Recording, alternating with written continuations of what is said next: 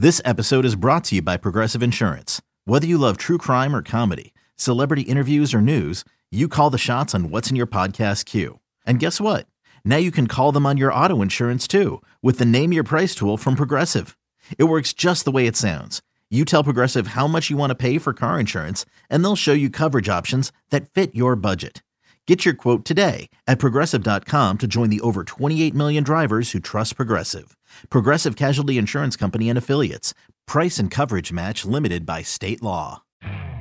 You could spend the weekend doing the same old whatever, or you could conquer the weekend in the all-new Hyundai Santa Fe. Visit HyundaiUSA.com for more details. Hyundai, there's joy in every journey. I was going to bring up as at least a question, if not the biggest question, but it plays into your point here, is who will be their sixth man?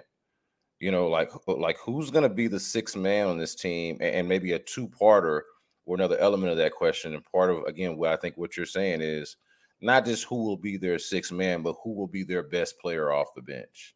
And maybe you can quantify that in different ways, whether it's scoring, whether it's defense, whether it's playmaking, whatever it is.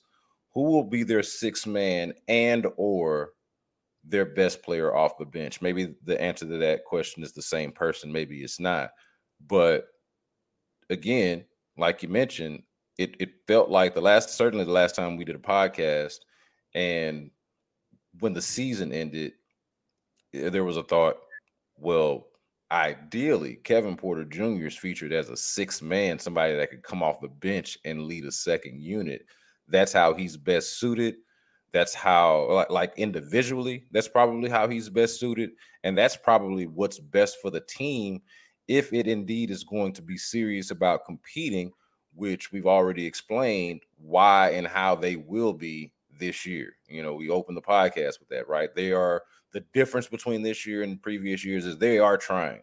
You know, what's the difference between making Kevin Porter Jr. your full-time starting point guard and making him your sixth man?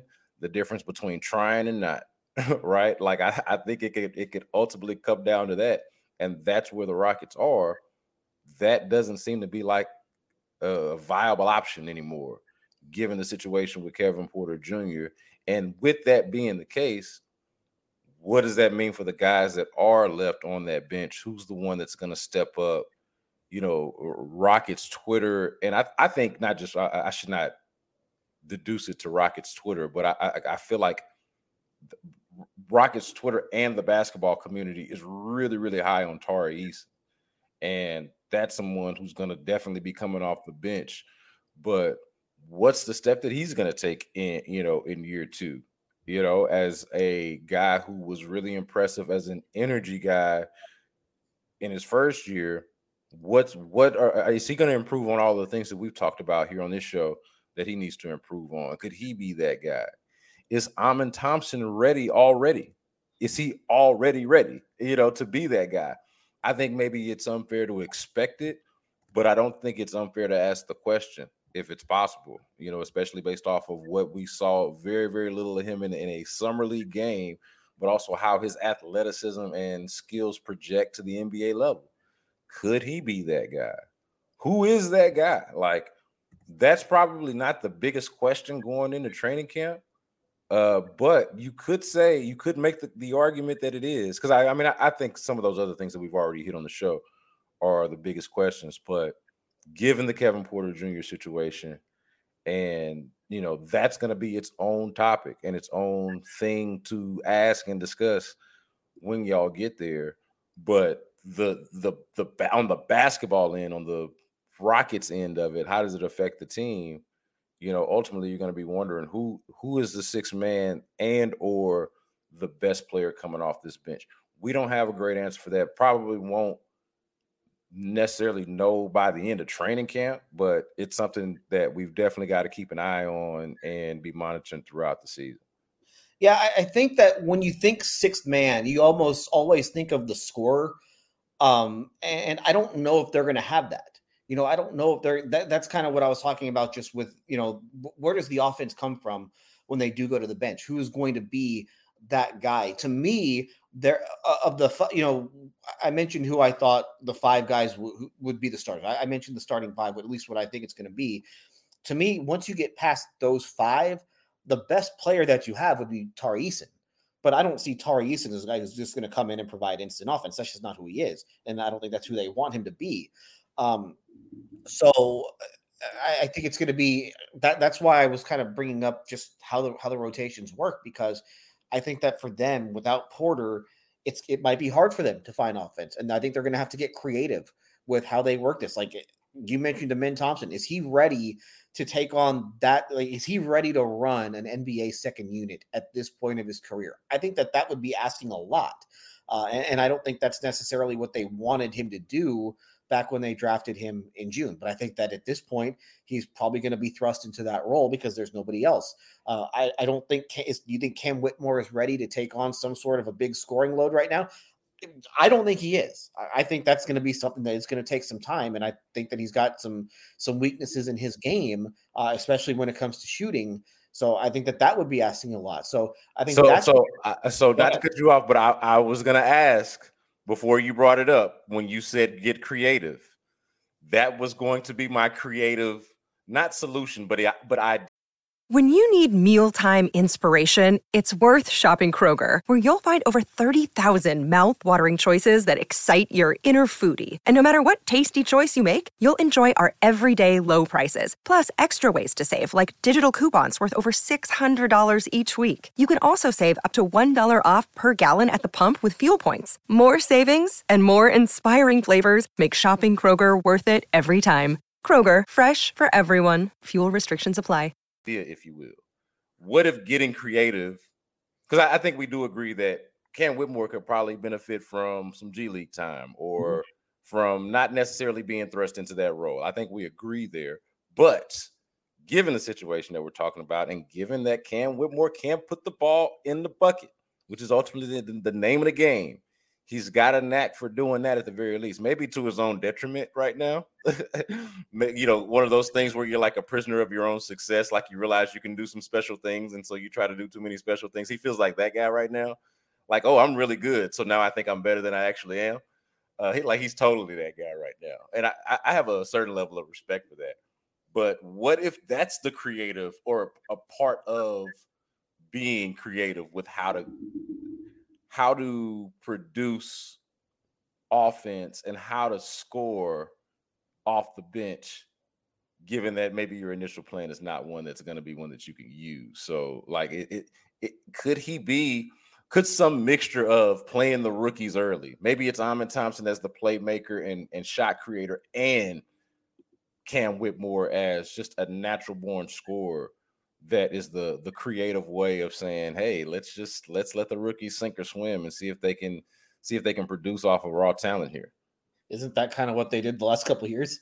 No, but on the bench though, as their second unit, like now Jalen Green and Alperen Sengun are veterans. Jabari Smith Jr. is at least a veteran to some degree because he played a lot of basketball last year. And you add Fred VanVleet and Dylan Brooks into the equation, you don't have immaturity and inexperience, and just like it's not a clown show in the starting lineup anymore. I don't mean to call the guys clowns, but it was kind of a clown show what they were doing, like what they were running out there before. It's at least not that to start the game.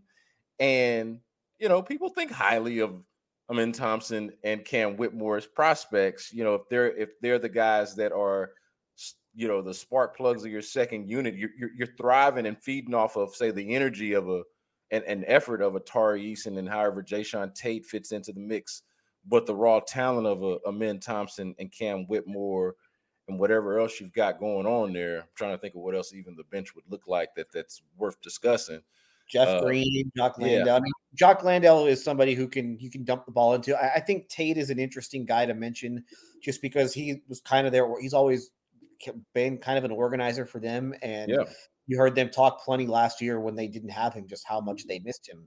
He's not going to put up the big gaudy numbers, but he was essentially their backup point guard for a good portion of last season. At least when he played, he kind of had to turn in to be that backup point guard. So I think that maybe is a job that he could do, at least early in the season, as you're kind of waiting for Amen Thompson to get his feet wet and to just get, his NBA legs under him.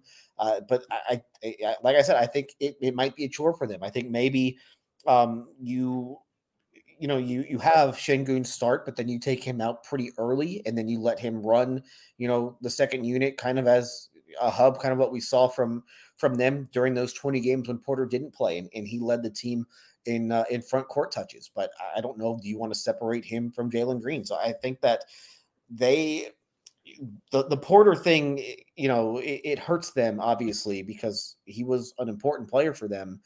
And, we haven't talked about it and I don't really want to talk about it because there's so much of it that we just don't know about at this point.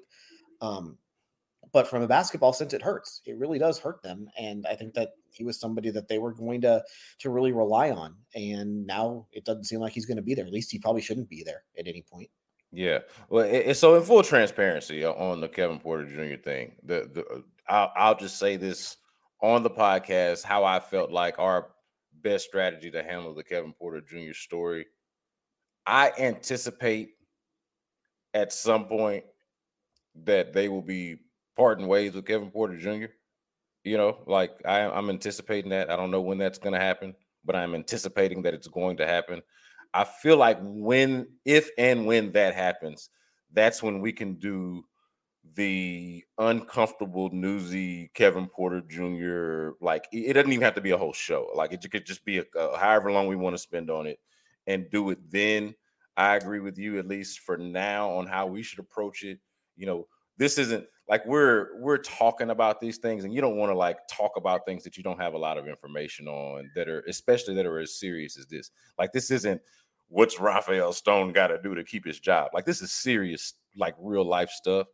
So I feel like we can wait until we've got more information and a little bit more clarity and finality to the story before we kind of like dive into it or like, have that be a topic. We've obviously got to talk about how it affects the team as we talk about the team.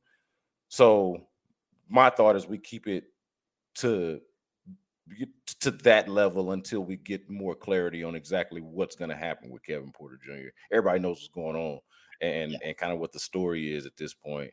And we can put a pin in it and come back to it once we've got kind of like, hey, this is what's going to happen with this thing. And then we can go from there. That sounds reasonable. But as it pertains to basketball and as it pertains to the Rockets, an open question of who will be their six-man / scorer off the bench. Where will the scoring come from off the bench?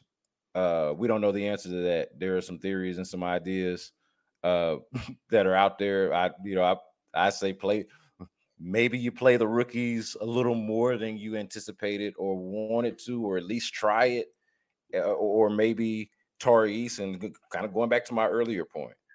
If Tari Eason is taking a step or become a player that's more advanced or developed than even the one that we saw last year, maybe there's more there. I don't know, but that is going to be, and it also speaks to how good they could be. We talked about what's the floor of the team, the floor and the ceiling. What are they going to be?